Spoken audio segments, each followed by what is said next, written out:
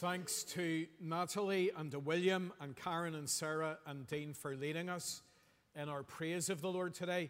Thanks to those down at the back who get the words up for us and do all of the things that enable you to hear me and to see what's going on. And if you're looking at the screen now, this past week was that week that it seems in lots of our schools, it was time for parent-teacher interviews. And if you had one of those this week, I hope that went well.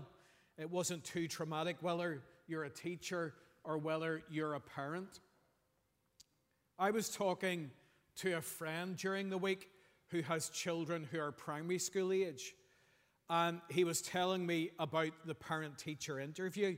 And he was really delighted. And he was saying, I'm so pleased.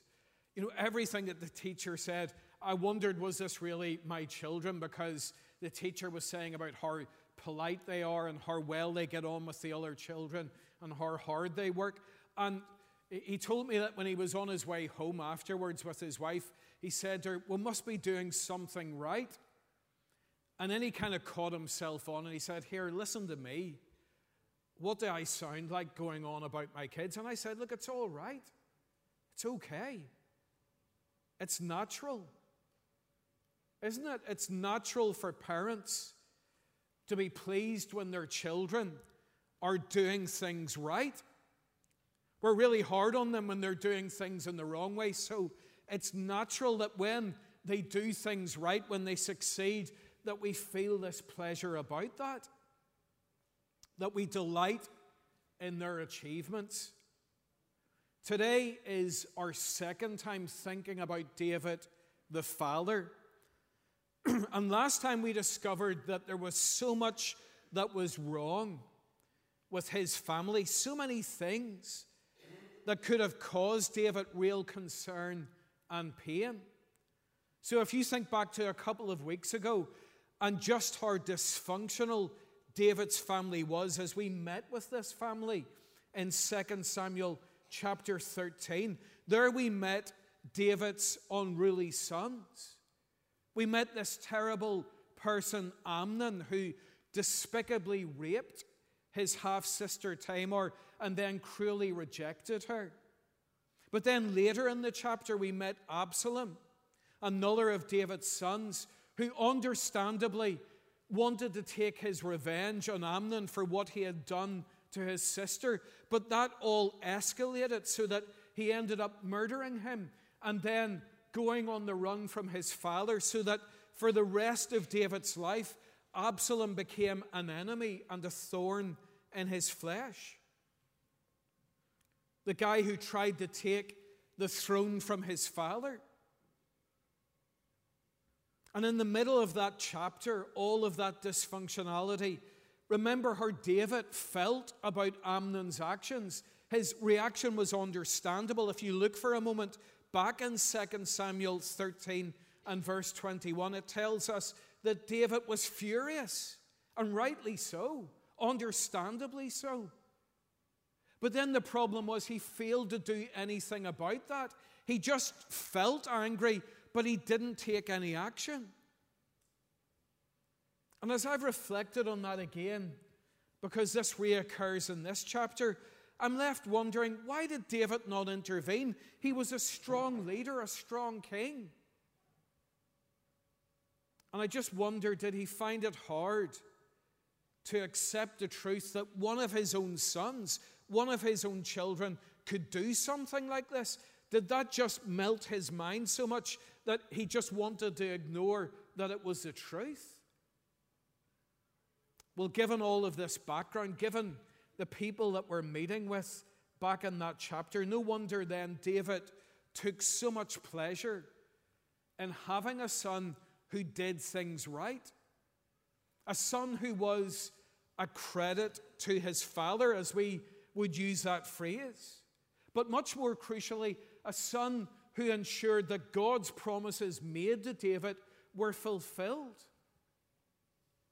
Today, for a while, we are thinking about the son and the heir that David could be proud of. The one that he could be pleased to say came from his line. So I would invite you to turn with me again in your Bibles to 1 Kings chapter 1, a chapter that tells the story of the end of David's reign and the plan that he put in place to make sure that the one of his choice succeeded him as king. And when you look at this chapter, once again, it is a dysfunctional story. The first thing that we encounter in this chapter is David's chaotic family. Remember that in this series, we have met with David, the man who had a heart for God. That's what the scripture testifies about David, that he was a man after God's own heart. We have described it like this, that he shared the Lord's outlook. But while David was like that, it is so important to remember David was not God. He was weak. He was a sinful man. He made bad choices. He got it wrong. He made mistakes. And once again, here in 1 Kings 1, we see the legacy of his sinful past. Because all of this infighting, all of this intrigue that we were reading about in 1 Kings 1, it comes about because of David's own choices.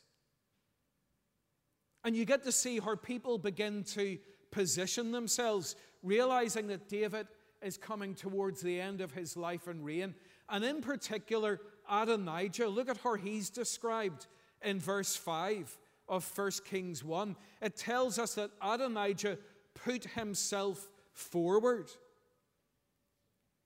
And we know people like that, don't we, in all kinds of settings, in organizations that we're involved in our workplaces. There are those people, and they're just like that, aren't they? They put themselves forward.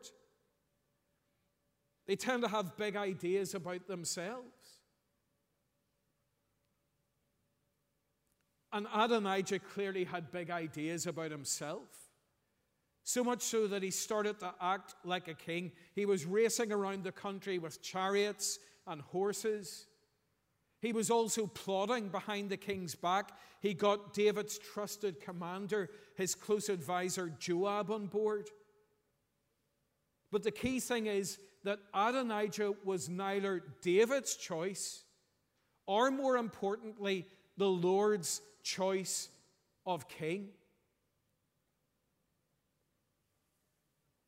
Can you see David's sinful past catching up with him? How he ignored God's will and God's law when it came to marriage. He did his own thing. So that in the years that followed, you had all these competing families within one bigger family. All of these competing children and pushy mothers, all wanting to get their son on the throne. And yet again, and it's really striking, given what we've been reminded of 2 Samuel 13 and the way that David ignored Amnon's terrible crime, once again in this passage, David seems unable to act or unwilling to act. When Adonijah was running around the country, acting like a king, you would think that David would have taken him aside, put an arm around him and said, Adonijah, son, why's the bab? Come on, settle yourself down. This is not what you're called to be. And yet, look at the explanation, the background information that's given in verse 6. It's striking. It says of David, of Adonijah's father David, that his father had never interfered with him by asking, why do you behave as you do? David never got Adonijah to the side and said, what are you playing at? And so a couple of big lessons here, in fact, alarm bells that we should be alert to in our lives. The first is a reminder again of the role that we should play.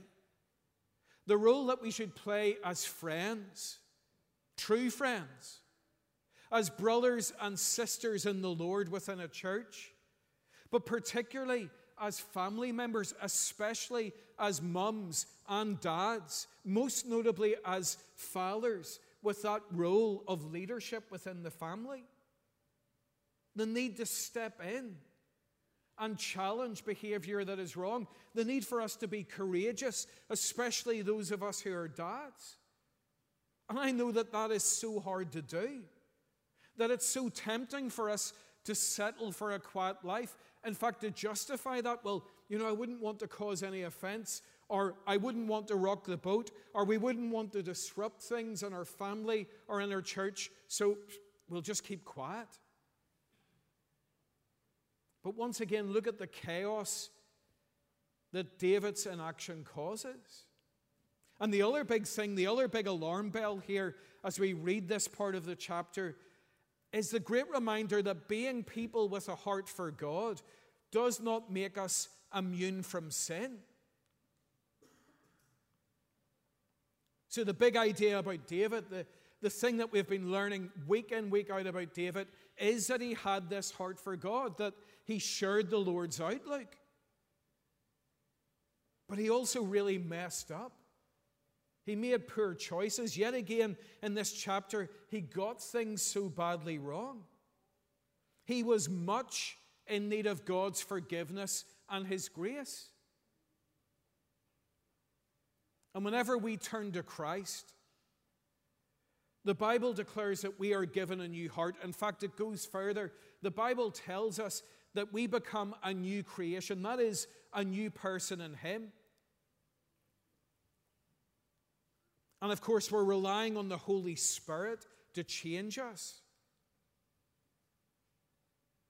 But we need to know that godliness, being like God, thinking like him, acting like him, is not just something that happens all of a sudden. It is something that develops in Christian life. It is something that is cultivated by using the means of grace that God gives us, by reading his word, by praying, by being together as a church and worshiping and learning. So don't drop your guard. Don't imagine, believer in Christ, that sin is something that you're completely immune from, so that your guard drops and it becomes a problem in your life. So David's chaotic family, but then very quickly, David's choice of king. And we've been watching on at our own royal family over the past months, all of the intrigue, Harry and William and all the rest of that. And it's nothing new. Those who do history in school here, you think about the Tudors and Henry and his wives and his daughters. And then we think back to the royal household of David. And all of that intrigue and infighting is to be found there. And with Adonijah positioning himself as king, it was time for David to act and confirm his choice of king. And what is really clear in this chapter is that Solomon was David's clear choice of king. Yes, he needed to be reminded of that, indirectly by Nathan the prophet, directly by his wife Bathsheba. But they look back to a time when David made it absolutely clear, Solomon will be king after me. Look at verse 17 and what it is that Bathsheba reminds David of. She says, "My Lord, you yourself swore to me, your servant, by the Lord your God, Solomon your son shall become king after me, and he will sit on my throne." Solomon was David's choice. But much more significantly, the scriptures also tell us that Solomon was the Lord's clear choice of king. We see that in another book of the Bible, 1 Chronicles. 1 Chronicles gives us this parallel account of David's reign and life. And if you look up for a moment, 1 Chronicles chapter 22, there we see how the Lord overruled David. When David said, "I'm going to build the Lord a new temple. He deserves greater glory, and I'll be the one to bring it." But God said, "No, David. Your past is too sinful. You have too much blood in your hands. You can't be the one who will build a temple for my glory, but your son, Solomon, he will. And in explaining that, if you look at 1 Chronicles 22, verses 9 and 10, he makes it really clear about the one who will follow. He says, his name will be Solomon, and I will grant Israel peace and quiet during his reign. He is the one who will build a house for my name. He will be my son, and I will be his father, and I will establish the throne of his kingdom over Israel forever. It couldn't be any clearer from the Lord. But there's an amazing thing that the Lord says there about Solomon, that he will be part of an everlasting kingdom. And we'll think about that more in just one moment. But let's briefly return to 1 Kings 1. Because how did David seal his and the Lord's choice of Solomon as king? Well, he did it in a really public way. Look at the amazing spectacle that happens. We take up the story again in verse 38. So Zadok the priest and Nathan the prophet went down and put Solomon on King David's mule, and they escorted him to Gihon. Zadok the priest took the horn of oil from the sacred tent and anointed Solomon. Then they sounded the trumpet, and all the people shouted, "Long live King Solomon!" All the people went up after him, playing flutes and rejoicing greatly, so that the ground shook with the sound. And I have to confess that when I was reading about this and preparing for this, the mention of flutes and the ground shaking, it made me think of a band parade, to be honest. I still think of the poor American people that we had over in a church I was working in Rathrilent. We took them to the band parade through the town, and they spent the whole time standing with their hands over their ears. But this would have been some occasion. And yet there's something that's kind of strange in the middle of it all, that Solomon was brought in on a mule, not on a horse with a chariot like Adonijah had been getting on half round the country. Not in the way that neighboring countries would have been when they were anointing their rulers and parading their rulers. Solomon arrives in on a humble mule. But what we need to understand is that in the Old Testament, in the kingdom of Israel, God's kingdom, it was a donkey or a mule rather than a horse that was the great symbol of God's anointed king. So on this occasion, this was such a powerful symbol that Solomon was not only David's choice, but he was the Lord's choice.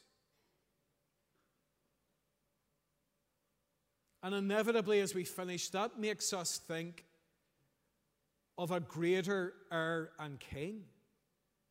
Because this is a really good time to be thinking about this passage. Next week, God willing, with the help of our children, we'll be thinking about the way that Jesus arrived into David's city, Jerusalem. And we know that it followed a careful plan. And in each of the Gospels, we have an account of it, and we see all of these parallels with what happens here in 1 Kings chapter 1. Jesus rode in on a donkey, and sometimes people mistake that. They think, isn't that lovely? Jesus, meek and mild, what a lovely symbol of humility that he arrived in on this donkey. That's not what it's about. It's a sign of royalty, so that the people themselves recognized it on that day. As John tells us in his gospel in John 12:13, the people cried out as Jesus arrived, "Hosanna! Blessed is he who comes in the name of the Lord." Then they added, "Blessed is the King of Israel." And that great moment, that shout, it enables us to see the two great truths about Jesus, doesn't it? Hosanna means save. That he was arriving there with a job to do. He was arriving there to go to the cross, to be the Savior of this world, to be the Savior of sinful people like you and me. And he was arriving there as the ultimate King. So that the great challenge as we finish today is he your Savior? And have you made Jesus your King? King of every single aspect and part of your life, where nothing is left to one side. We know that King David had many heartaches as a father. But today we have met Solomon, the son of whom he could be proud and pleased. But all the way through this series, our focus has been on another son of David, a descendant of David's who is a much, much greater king, Jesus. And he was the perfect son. Here's his dad's verdict on him.